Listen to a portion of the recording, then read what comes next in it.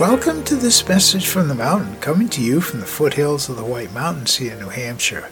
Today's podcast is titled A New House in the Lupine Field. There's a new house in the Lupine Field. Now, it's not a dwelling for humans, but it is a dwelling for birds. Our son, who creates all the bird houses on the property, installed a new one. The old one, the weather had finally got to. And so it sits there waiting for the occupancy, which has probably already begun in the battle between the swallows and the bluebirds as to who raises their young, or perhaps in a split season it could be both varieties of birds.